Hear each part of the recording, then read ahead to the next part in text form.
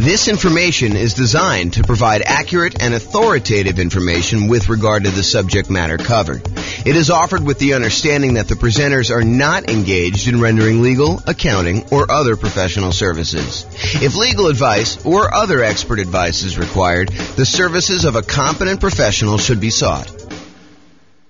Welcome to the Grand Rapids Real Estate Investing and Real Estate Financial Planning Podcast. Learn all about investing in real estate in Grand Rapids, Michigan, with a combination of real estate financial planning and modeling with numbers specific to Grand Rapids, plus syndicated, more generalized recordings of live and pre-recorded real estate investing classes. Not all of them specific to Grand Rapids. Be sure to stay tuned after the podcast for a message from our sponsors. Well, good morning and welcome, everyone. I am your host, James Orr, and this is a special class. I don't know if I've taught a class on hard money and private money for real estate investors before, ever as kind of like this combined topic. And it's been a long time, I think, since I've taught a class on hard money and private money, and specifically private money. In fact, I pulled out some resources that I had from a long time ago that I'm going to share with you today, and hopefully you'll like this. So we're going to get started, go over in hard money and private money for real estate investors. So in previous classes, I'm going to try to not cover a lot of the old stuff before, but I'm going to tell you that we have entire classes on a lot of these sections, and there's one last section I think that we've got coming up as well. So the most popular financing options for real estate investors are going to be this kind of group on top, this conventional financing, which I think is like 60-something% of most of the loans that get out there. FHA, which I think is the next largest group. VA, which is the next largest group after that, I think, and that's around 10% of all loans are VA loans. Then when you got USDA and portfolio loans, and the portfolio loans are the ones you get usually when you get above 10 loan limit, and or if you're doing some more unusual things with those. So those are the kind of big group of the most common financing things that you're going to do. And we have lots of classes on those. We've got classes on low down payment, no down payment, conventional financing. I've got a whole separate class on VA financing, a whole separate class on the portfolio loans that we just did. And then you've got this whole secondary group of all of the, I don't know if I'd call them miscellaneous, but they're all these additional financing options that we have covered in some parts and probably need to cover in other parts. And so there's the whole creative financing family, which includes like owner financing, wrap financing, or buying a property subject to the existing mortgage, loan assumption, the lease option, lease purchase, kind of rent to own family, the agreement for deed, the bond for deed, contract for deed, installment land contract, like all those things there. So there's that whole creative financing kind of family of different financing options that are available. And then today we're covering private money and hard money. So we'll go into some detail on those. And then you've got using home equity lines of credit, life insurance policies, self-directed retirement accounts, buying properties for all cash, and then bringing in partners that are usually using one of these other forms, except you're not qualifying for the loan yourself. So I kind of wanted to include all of those as different options. And I think we've got a class coming up to cover the HELOCs, life insurance, self-directed retirement accounts, cash, and partners ones, kind of like a miscellaneous class to cover those last ones. But today we're going to focus in on private money and hard money. And I'm going to start with hard money. So hard money loans are not usually used when we're doing the nomad strategy, where you're buying a property, moving in, living there for a year.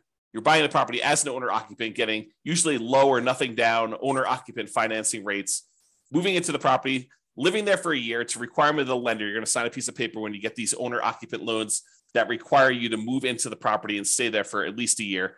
And usually it's until you save up enough down payment for the next property. Then you go and you buy your next property, again, usually as an owner-occupant, with low or nothing down. You move into that property, you convert the previous one to a rental, and you're able to repeat this until you have as many rentals as you want. So that's the nomad strategy. We don't usually use hard money for doing that particular strategy, nor do we usually use it for doing house hacking. And house hacking is when you're renting out part of the property that you're living in, whether you're buying a duplex and living in one half, or you're renting out a single family home and renting out rooms or something like that. That's house hacking. So we don't typically use hard money for nomads or house hackers. What we do typically use hard money for is buying properties that need to be fixed up, and then we're reselling very quickly. or we're doing like a buy, fix up, refi type of strategy, what some people would call the BRRRR strategy, the buy, rehab, rent, refi, and then repeat. So a lot of folks will use hard money to acquire properties that need a lot of work, because in some of those cases, it is hard in order to get loans on properties that are in really rough shape. In other cases, a lot of people use hard money as a easier to get short-term loan. A lot of times they're going to have really high interest rates compared to what you probably can get if you got more traditional conventional financing. But that's what they're going to use those for. Now, when you do hard money, the property is going to be very important to the lender.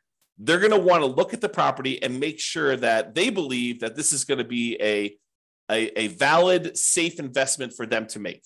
Okay. A lot of times they're going to want to see you buying the property at a very significant discount, such that the loan to value is low enough where if they had to step in because you didn't finish the project or you stop making payments on the loan, if there are payments, sometimes they're not. But if you're unable to make the progress you need to get the property sold, that they can still step in and make a profit, and they feel very, very safe in doing so. So a lot of times they're looking at it and they're trying to determine, does the property support the kind of like loan itself? Now, there are people out there that will tell you, hey, look, when you're doing these hard money loans, they're not looking at you as an individual. They're kind of like ignoring you as the borrower, and they're really focused in on the property itself. And that's the only criteria for being able to get the loan. While I have occasionally seen the rogue, random, rare, hard money lender that will only look at the property, the overwhelming majority of the ones that I've had experience with do look at the borrower as well. So if you think, hey, look, I really want to do this real estate investing, but I've got, ugly credit, or I'm unable to qualify for a loan otherwise, and I'm going to go do this strategy where I'm using hard money in order to do these deals, you may be able to find someone who's willing to make a loan based solely on the strength of the property that you're finding. However, I think you're probably going to pay a premium for that. You're probably going to pay slightly higher rates and maybe even have to buy at a slightly bigger discount in order to make those numbers work. But I think more often than not, the hard money lender is also going to look at you and want to make sure that you are qualified and that you have appropriate resources and experience in order to be able to do those types of deals. Okay. So you can find hard money lenders, but I don't think that is the norm. I'll say it that way. So how much do you usually pay for hard money? So hard money rates are significantly higher than what you're going to see getting conventional financing, FHA financing, VA financing. And it's usually going to be much shorter in term. So what is the typical rate you might see in a hard money loan? Well, it varies quite a bit. And it varies a little bit based on deal flow in that marketplace and how competitive that marketplace is. So you will see a wide range. I think 10 to 15% is what we've been seeing for a while. Is it very possible with the rise in interest rates that these rates are going to be a little bit higher? Sure, absolutely.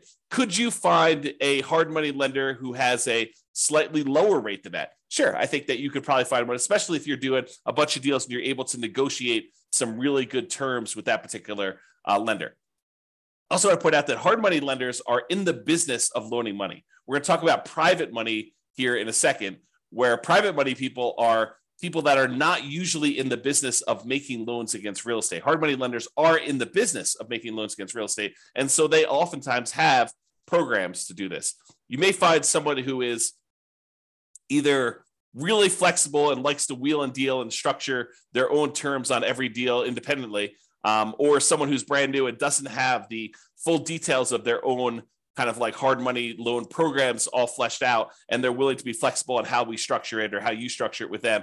But most of the time, hard money lenders are going to have static programs in place that are like, hey, here's our hard money loan program.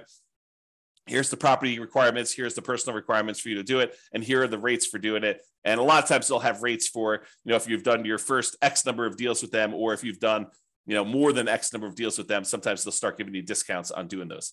So a lot of times the rates for hard money are going to be in that, 10 to 15%, not unusual to see 16, 17, 18, definitely seen those before. And in addition to the fee of the rate of the loan, they're typically going to charge you points. And a point is a percent of the loan amount that you're borrowing. So If you're going and you're getting a $100,000 loan and they're charging you 2 points, then they're charging you $2,000 in addition to the interest on the loan in order to be able to get that loan. And I don't think it's unusual to see, 2, 3, 4 points on those. There are some hard money lender companies out there that they are going and raising money from people in the general public, and the people are the actual funders of the loan. That's where the money is coming from. But the person out there seeking the kind of investors to put in the money for the loans, and then the real estate investors who are buying the properties and they're putting them together, sometimes they will collect the points on the loan. It's a relatively common way to set this up, although not the only way to set this up. But a lot of times they'll say, hey, look, the 15% interest that we're charging you for the loan, the background investor who actually has the money is the one coming in and giving us the money, and they're getting paid the 15%. And then the 3 points or the 4 points or the 5 points or whatever, that is what I'm paid for going out there and putting you two together and coordinating this and overseeing it and managing the process. So that is a common way that we sometimes see hard money lenders set up doing that. Now, these rates can change over time. So you may go out there and be finding 12% today or 15% today or 17% today. And you may find that over time that these rates can vary up and down depending on supply and demand in your marketplace. Hard money loans are often shorter term loans. They're typically not going to be a 30-year fixed rate financing type of situation. Although I've seen some hard money lenders offer like a longer term, sometimes like 2 or 5 year program where they're using hard money loans in order to fund sort of like a shorter term, midterm, I guess it's more of a midterm rental property where you're able to acquire the property, rent it out for a year or two, let things kind of settle in season, and then you're able to kind of replace that loan with some type of longer term financing. But the overwhelming majority of the hard money loans, especially ones that people are using for fix and flips or doing the BRRRR strategy, are going to be in this 3 to 12 month range. And for those of you that are doing the BRRRR strategy, my understanding is that the exit financing requirements have changed recently, and now they are requiring that you actually season the property for a full year. So you'll need to have this hard money loan in place for 12 months to be able to get your kind of like 30-year fixed rate financing on the way out in most cases, unless you're getting creative and using some type of unusual portfolio financing where they're not requiring that in the midterm. Okay, so a lot of times they're going to be shorter term loans, like 3 months on the really short side. 6 months is really common from what I've seen, and I don't think it's unusual to have 12 months. Some of them will structure these things so they'll be like, hey, look, it's 6 months.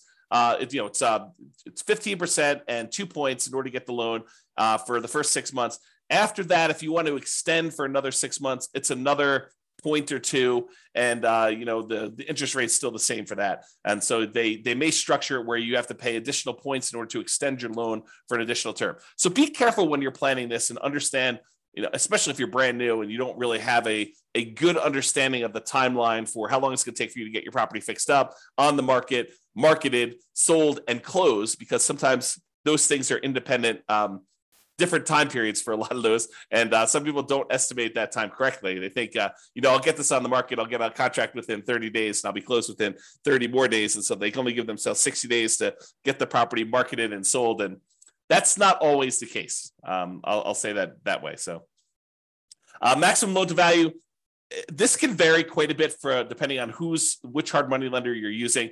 One you hear pretty commonly is 70% of the after repaired value. So if you think about what the property is going to be worth once you fix everything up, a lot of times they will set their loan amount, the maximum amount that they're willing to loan you on that property using a hard money loan, at some percentage of what the property will be worth after you fix it up. Not necessarily of what the purchase price is going to be now. So if you're able to purchase the property for less than that 70% of what it's going to be worth when it's repaired, a lot of times hard money loans can be nothing down, where you're able to acquire the entire property with no down payment because you're buying it at such a big discount that you're able to acquire it below 70% of the loan to after repaired value, as an example. Now, this isn't set in stone, so it's not like every single hard money loan is always going to be 70%. I've definitely seen ones lower than this. 65% is another pretty common one. I've also seen, especially in really hot, fastly appreciating markets, where some hard money lenders have gone as high as, I've seen 80%. It's possible they had even more than that at different times, but realize that these maximum loan to values do vary. They can be negotiable Although if you are relatively new and you've never done one before, your negotiating strength is relatively weak, unless you just happen to find, the right guy who's kind of willing to do that, to kind of negotiate with you. I'm going to put myself on mute and wipe my nose. 1 second.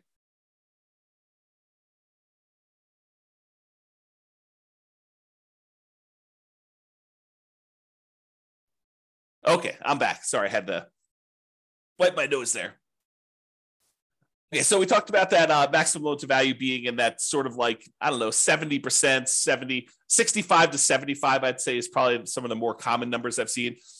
Now, can you usually borrow the money to purchase the property plus the money to borrow for repairs? And in some cases, yes. But again, you have to buy the property at a low enough price where the lender is willing to include the money for the repairs. It's not like you could buy the property for less than 70% ARV, and then in addition to that, they will loan you the extra 10% you need in hard costs in order to do the repairs on the property.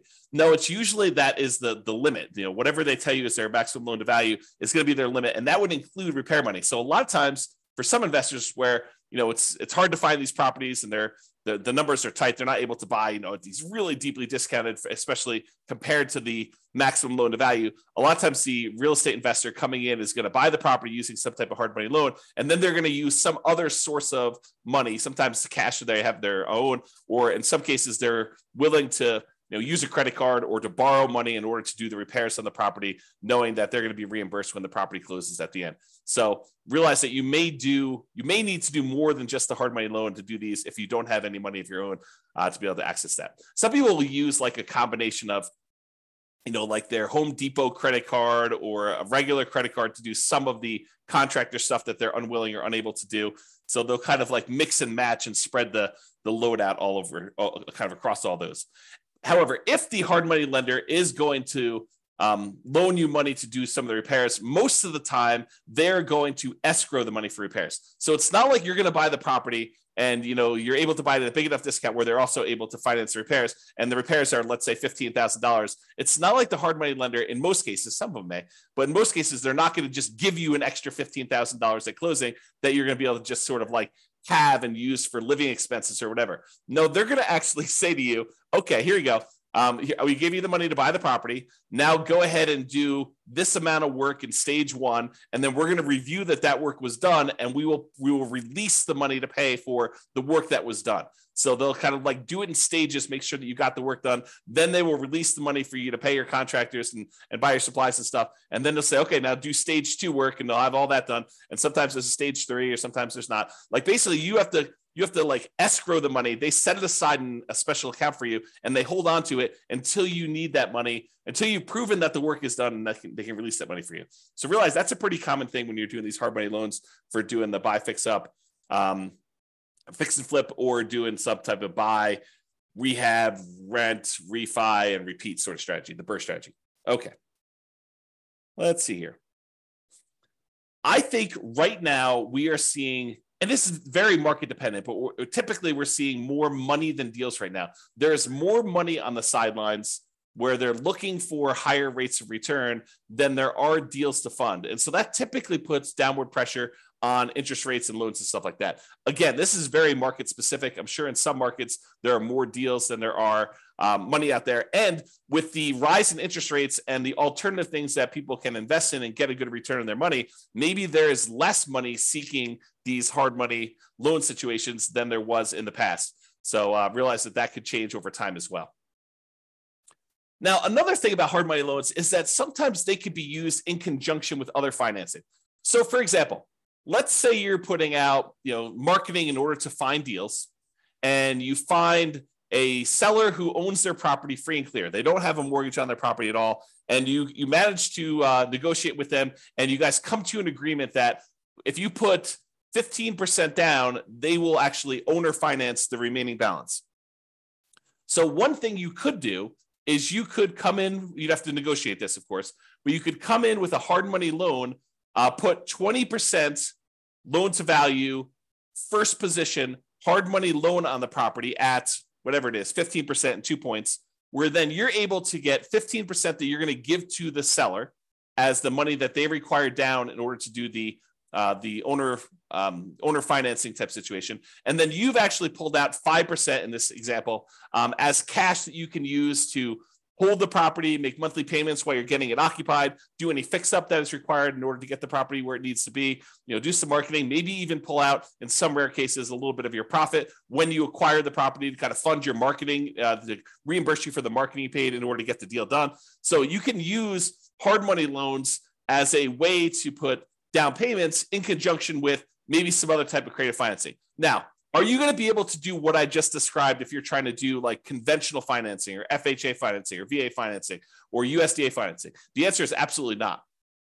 So the only way you're able to structure this, where you're able to use a hard money loan in first position and have the seller be in second position, is with some of these creative financing deals like owner financing, or probably not even if you're doing subject to, although I guess you could get creative and structure these with subject to or wrap financing, but they're a little bit less obvious to do. So these are not going to be conventional financing combined with hard money loans in order to be able to do those. They're typically going to be some type of hard money loan in conjunction with some type of owner financing, where the owner is going into second position, because usually the hard money lender is not willing to go into second position. You may be able to find a rogue hard money lender who's willing to go into second position as long as you're at a low enough loan to value and they understand the risk that they're kind of going in, and they may charge you a much higher rate for doing that and higher points. But most of the time, the hard money lender wants to be in that first position when you're doing those loans. Okay, I'm going to talk very briefly about kind of a side note related to hard money loans. And Terry says a lot of hard money lenders don't allow a second position lead. Yep, I think that is true, Terry. If the loan to value is low enough, though, there are some hard money lenders who would absolutely be willing to be in first position with a very low balance loan. For example, you have a $200,000 property and you want to borrow $40,000 on that thing, and you want to use a hard money loan to do that, and the seller is in second position. I think a lot of hard money lenders would allow you to do that. Again, it's negotiated. Not everyone is going to do it exactly like that, but you're right. There are some that will not allow a second position, especially if it's a high second position. Like you're borrowing 70% loan to value and they have you put a 30% second there on there for the rest of the money. That's probably not going to fly. Okay, so let's go off on this side note. So on the side note about real estate investors, some real estate investors, I'll say, and it's more than just like onesie twosie. I think there's a good percentage of folks, some real estate investors aspire to eventually be hard money lenders. They think to themselves, hey, look, eventually I want to get to the point where I've got a bunch of rental properties, but I've also have a lot of cash on hand, and being able to take the money I have and use that to make hard money loans and get 10, 11, 12, 13, 14, 15% return on my money. That seems like an attractive proposition for people. And I think a lot of them believe, and I think this is an incorrect belief, and I'll explain why here in a second. They incorrectly believe that, if I've got $1 million and I'm getting 12% on my money, then I'm getting $120,000 a year that I can live on if I'm getting 12% of my money and I'm doing hard money loans. What they fail to realize is a couple things. Number one is the utilization factor. If you think about the money that a hard money lender has, the full $1 million is probably not going to be completely deployed and invested at the same time all the time. So what it typically might look like is the hard money lender might say, okay, I found an investor who's doing a deal. I'm going to loan them $200,000 on this deal, but I still got $800,000 sitting somewhere else and I'm earning not the 12% on, okay? And then they go and they find another investor, and the other investor says, okay, I need $300,000. They make a $300,000 loan, and now they've got half of their $1 million out at that 12%. But then they still have this other $500,000 that is not earning 12%. And so they're not really earning 12% on their full $1 million at any given time. Then another one comes along and they have $200,000 more out. So they have $700,000 out, but then the first one gets paid back. And so they no longer have that $200,000 out. So now they have $500,000. And then, another investor comes along and they want $600,000, but they don't have $600,000 now because they only have $500,000 left. And so there's this problem of, how much are you utilizing the $1 million or whatever you have as your kind of like investment portfolio for making these hard money loans? And most of the time, you don't have all of it out at all the time. Now, some people, some real estate investors will choose to use some type of home equity line of credit on an investment property or their owner occupant property, and they will use that as a buffer. And instead of collecting the full 12%, maybe they're paying, depending on when they got the loan, 3, 4, 5, 6, 7% on the money that they're coming out with their HELOC, but then they're loaning it out at 12%. And so they're getting the spread, but they're not borrowing the money unless they actually are using it. So you don't have as much of, I guess it's a different utilization problem for doing that. So realize that if you're trying to do this hard money thing, if you're kind of aspiring to do that as a real estate investor, utilization is going to be a key factor. Getting and keeping all of your money out as much of the time as you possibly can is going to be an issue for a lot of folks. And it is sometimes solved by doing like these home equity lines of credits where you're sourcing the funds from somewhere else and then you're using that, or you're becoming like a hard money lender where you're going out and you're finding a pool of investors that have money that they want to invest,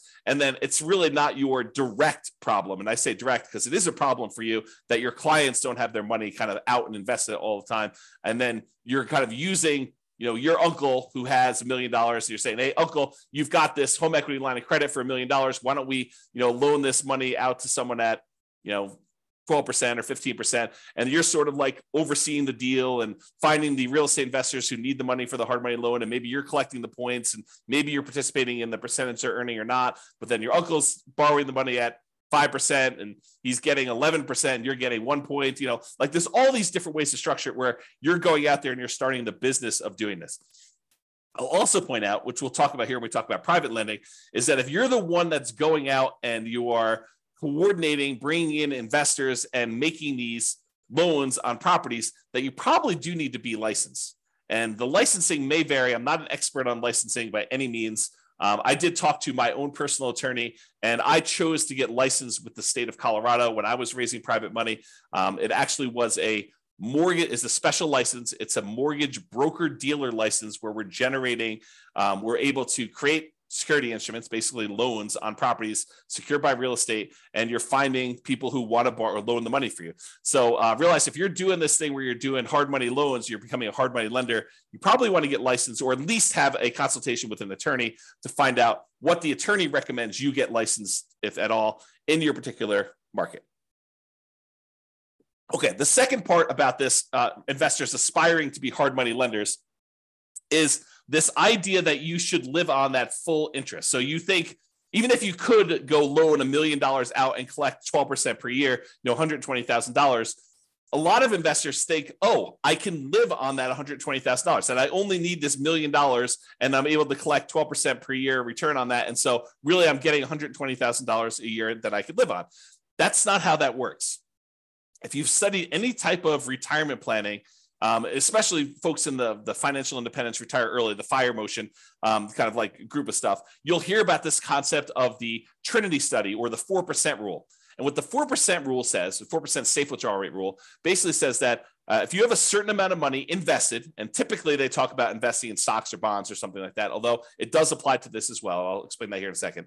But if you go and you actually have $1 million invested somewhere else, it is, in most cases, you are less likely, there's a low probability that you will run out of money if you take 4% out each year, adjusted up for inflation.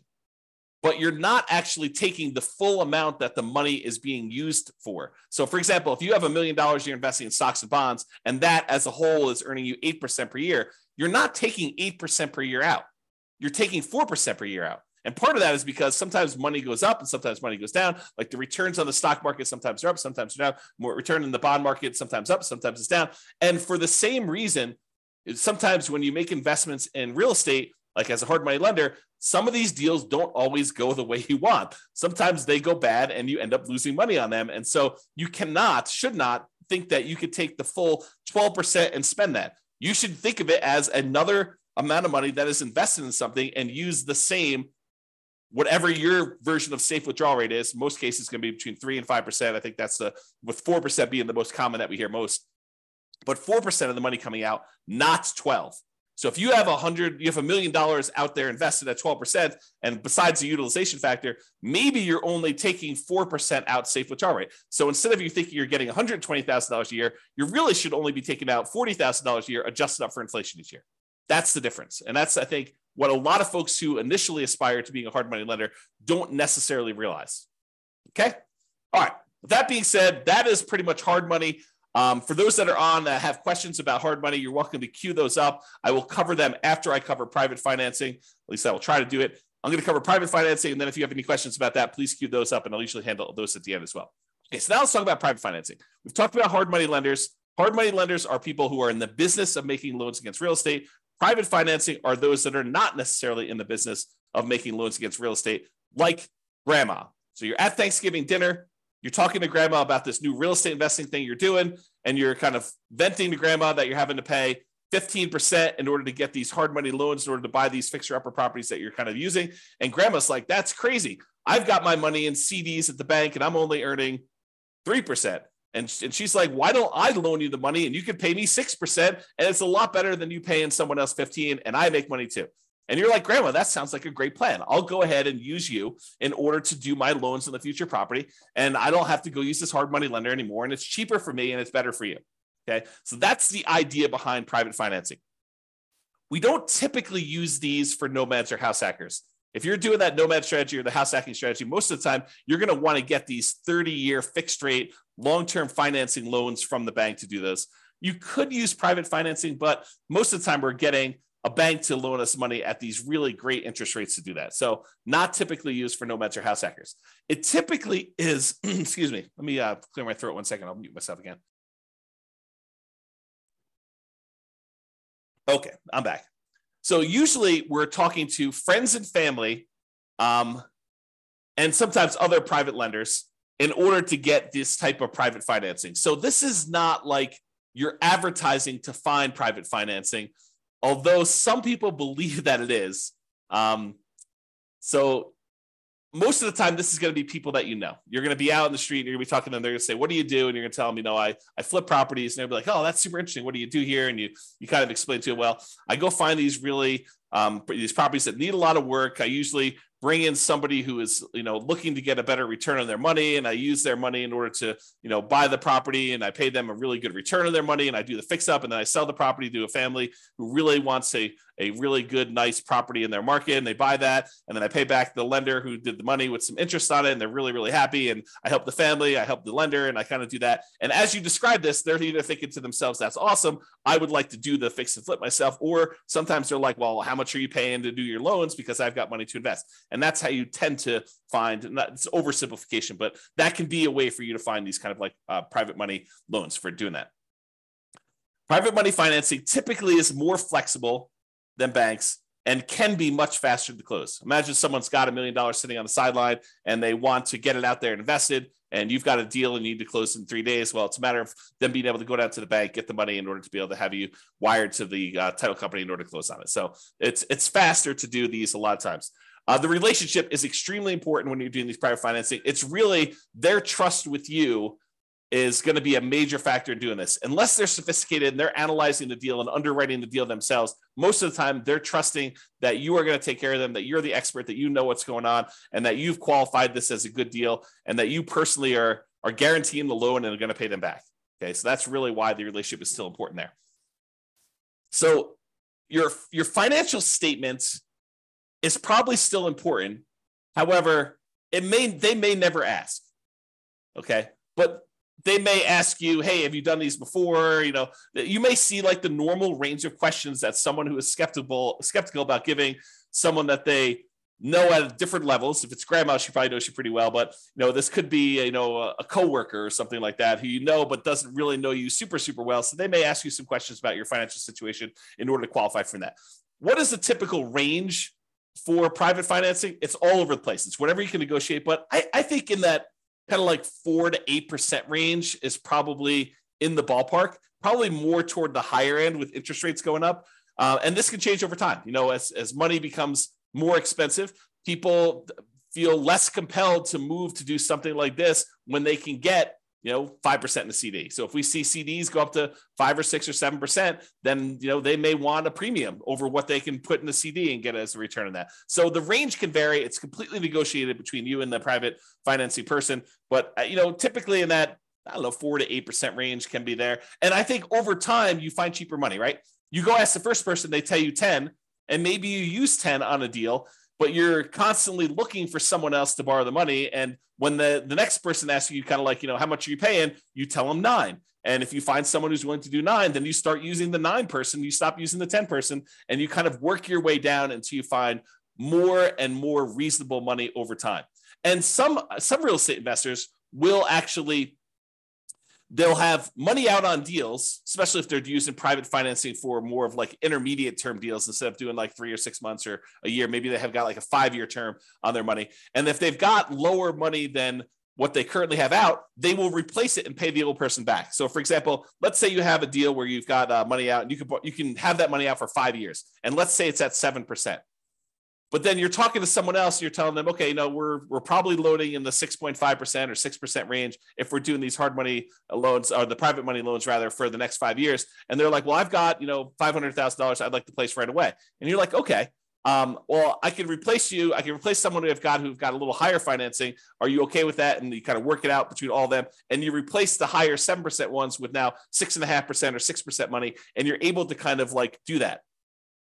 Now, the other thing you could do, this is like part of the negotiation strategy if you decide this is a way you'd like to operate, but you could tell people, look, I've got, $500,000 out right now at 6%. If you want me to place your money right away, it'd have to be good enough for me to be willing to pay off that 6% one and have your money out there. They may say, well, I'd be okay with 5.5 as long as you're using it right now and you're going to keep it out there for 5 years. And you negotiate the terms of whatever you're willing to do. And then you could kind of use the existing financing you have in order to improve your position and kind of do that money there. Okay. With that being said, I want to warn you about something, and I want you to understand why this can be potentially problematic and why we're specifically talking about it with private financing. So sometimes you will go find a private financing person who is wanting to loan you money where they don't need the money right away. They don't need the return right away. They're kind of like okay with getting a really good return, but they don't necessarily need the cash flow right now. So for example, one of the more common ones is someone has a self-directed retirement account where they want to loan you the money. Whether they get paid interest monthly or they get paid their interest all in one big lump sum at the end when you pay back the entire loan, they don't care because the amount of money in their account is not actively being used as they're kind of like growing this account there. So they don't really care if you're making monthly payments. So you're really putting their investment into the deal, and their deal, the amount that you owe them, is actually increasing over time. And there may be some advantages for you to do this. I'm not going to get into deal structuring, but there may be some advantages for you to do this for improving cash flow or how you're structuring this, where this is advantageous to you, not having to make this monthly payment, at least in the short term. And so they've got, let's call it, let's say they did a smaller loan. Let's say they did a $100,000 loan on this, and they're actually allowing their interest to accrue. So at the end of the year, let's say they're getting 6%. So at the end of the year, you owe them 106. They've earned $6,000 on $100,000 that they have out. And then the next year you owe them 6% interest on the 106. So it's, 1012 plus a little bit extra for the interest on that. So really over time, their balance is growing, and that's happening there. And then eventually you decide to replace the money that you owe them with another private lender. And you go and you pay back this $100,000 original loan plus the $6,000 in interest plus the, let's call it $7,000 interest in year 2 plus the $8,000 in interest in year 3. So you're paying them back their initial investment plus the returns that they earn. And you're doing that with money that you're bringing in from the outside from another investor coming in. What does that sound like to you? It should sound like a Ponzi scheme, because you're actually paying off the previous investors, their initial investment, and the return that they've earned with new money coming in from another investor. So it should sound like a Ponzi scheme to you, because that's what a Ponzi scheme is, right? And then a person who's coming in, they're collecting money and they're paying out the returns and stuff by another investor coming in. So you inadvertently, without really thinking you're doing some type of Ponzi scheme, you actually came in, you said, okay, we structured this great loan. You're happy getting, the amount of money you borrowed and some interest on it. And we're allowing that interest to accrue, which is totally fine. There's nothing wrong with that in of itself. And then over time, you're like, okay, now you want to get out of this loan. And maybe it's as innocent as that, right? They call you and they're like, hey, look, I finally need this money out. And you're like, hey, no problem. I'll replace you with another one of my private lenders. And you come in and you bring in another private lender to pay off that $100,000 plus whatever they own. Now you've inadvertently kind of like formed this Ponzi scheme situation where you're paying off an old investor with a new investor and you're paying them their actual returns using that. So you got to be really, really careful that you don't structure this, and get advice from an attorney to avoid this situation if it comes up for you.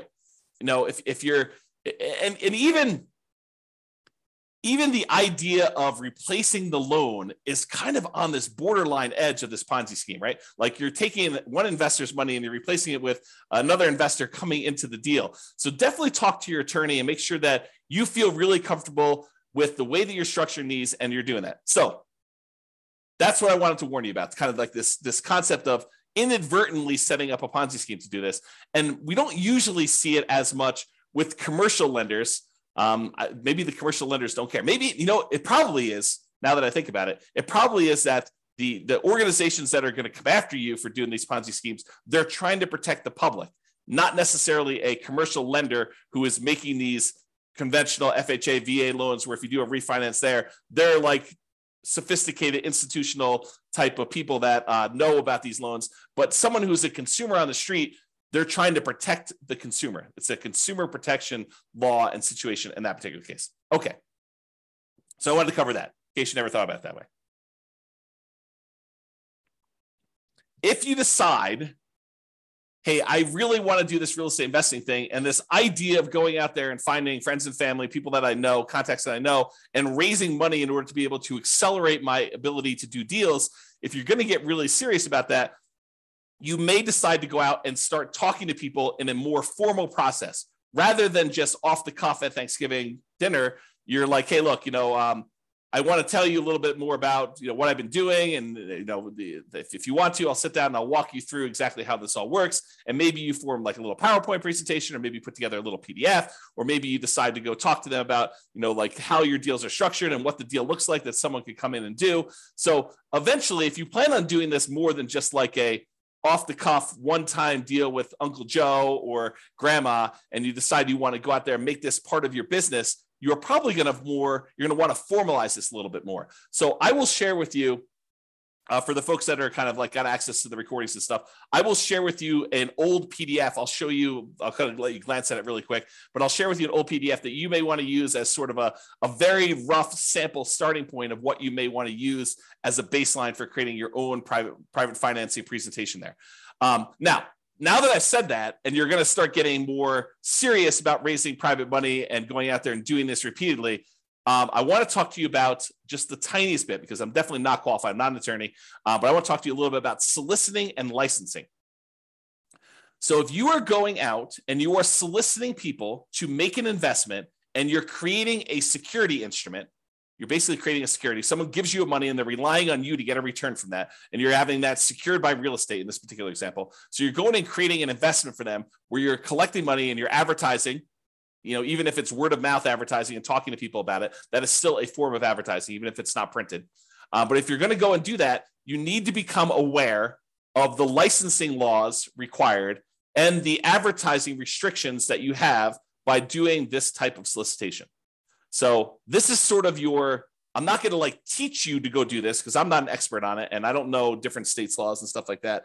But I will tell you, I did talk to my attorney when I was doing this more seriously.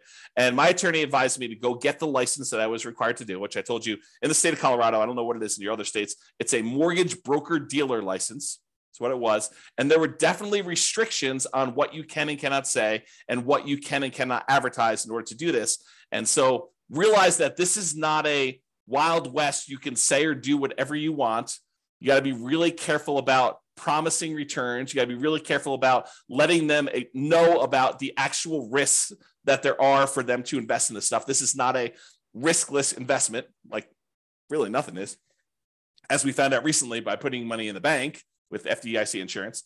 This is not a riskless investment either, and they should understand what the risks are. And you probably should have written risk disclosures prepared by an attorney, and you probably should be licensed.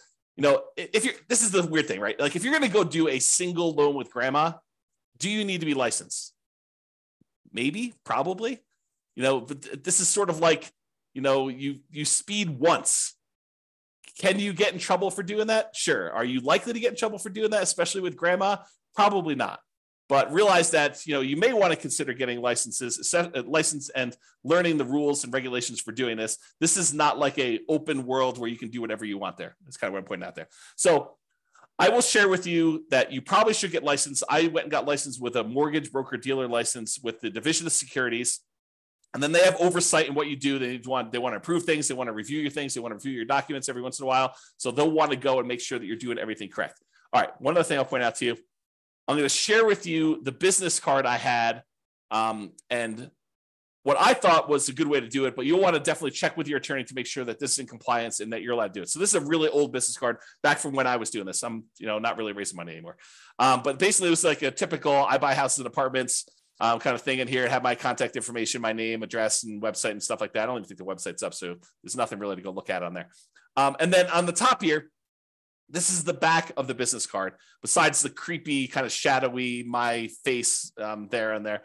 This was the way that I expressed to people that there were opportunities to invest is I disclosed my licensed situation. So this is sort of like what I would refer to as licensed disclosure marketing is probably a good way to describe it, right? You are disclosing to someone that you are licensed and that this is a licensed activity. And by disclosing that you're licensed in a licensed activity, you imply that there's an opportunity there for some people, right? So licensing disclosure for private investors looking to earn returns from private real estate notes. So I'm giving them a notice telling them there's a licensing disclosure here. Notice. And then it was my LLC name here. The one that was the mortgage broker dealer licensing is a mortgage broker dealer licensed by the Colorado Division of Securities to create notes paying interest secured by a deed of trust on real estate for private individuals seeking those investments. And then I had my personal name is a licensed mortgage sales representative for that thing.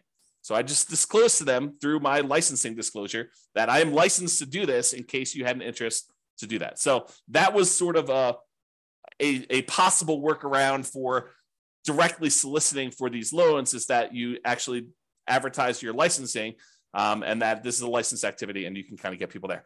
Okay, so this is a kind of like really quick, big picture overview. I realize you can't see all this stuff, but this is all of the things in my private lender program, kind of like PDF that I would hand out when I'd sit down with someone to talk to them about doing private loans. It's a 25-page document, and you could just kind of get a glance at what's going on there. But I will upload this to the place where I'm going to post the video recording. So if you are accessing that, look for the link if you're watching the recording after the fact or whatever it is there. Okay, so that's all I got on private financing and the hard money lending. If you've got questions, go ahead and queue those up, but I'm going to kind of go through the conclusion here. So many traditional long-term buy and hold real estate investors will choose to use some type of conventional financing, then portfolio financing. So they're not going to deal with hard money lenders or private lenders at all. Many house hackers and nomads are going to choose to utilize the low and nothing down financing options like VA loans and USDA and FHA and conventional loans. Those buying apartments of 5+ units will likely be utilizing commercial financing, which we covered, I think, yesterday.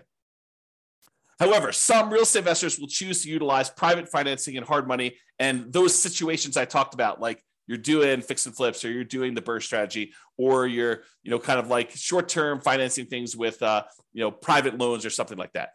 So this is especially true for those that are doing that. So that is all I've got. Any final questions before we end for today? You guys have been really quiet. Besides Terry. All right. Doesn't look like there's any questions, so I'm going to call it. Thank you, everybody. We will see you tomorrow. You're very, very welcome, Terry. See you all tomorrow. Bye-bye for now. With home prices up, mortgage interest rates up, and rents up, but not quite enough to counteract the higher prices and interest rates. Cash flow on rental properties in Grand Rapids is harder than ever. Book a call with the Real Estate Financial Planner to apply our proprietary 88 strategies to improve cash flow on your rentals. See the show notes for a link to schedule your call and improve your cash flow today. If you're a real estate agent, lender, or professional in Grand Rapids that wants to help our real estate investor listeners, consider reaching out to learn about collaboration opportunities with this podcast. We'd love to add more value to our listeners by having you assist our investors buy, sell, and finance their real estate investments. See the show notes to schedule a call to discuss collaboration opportunities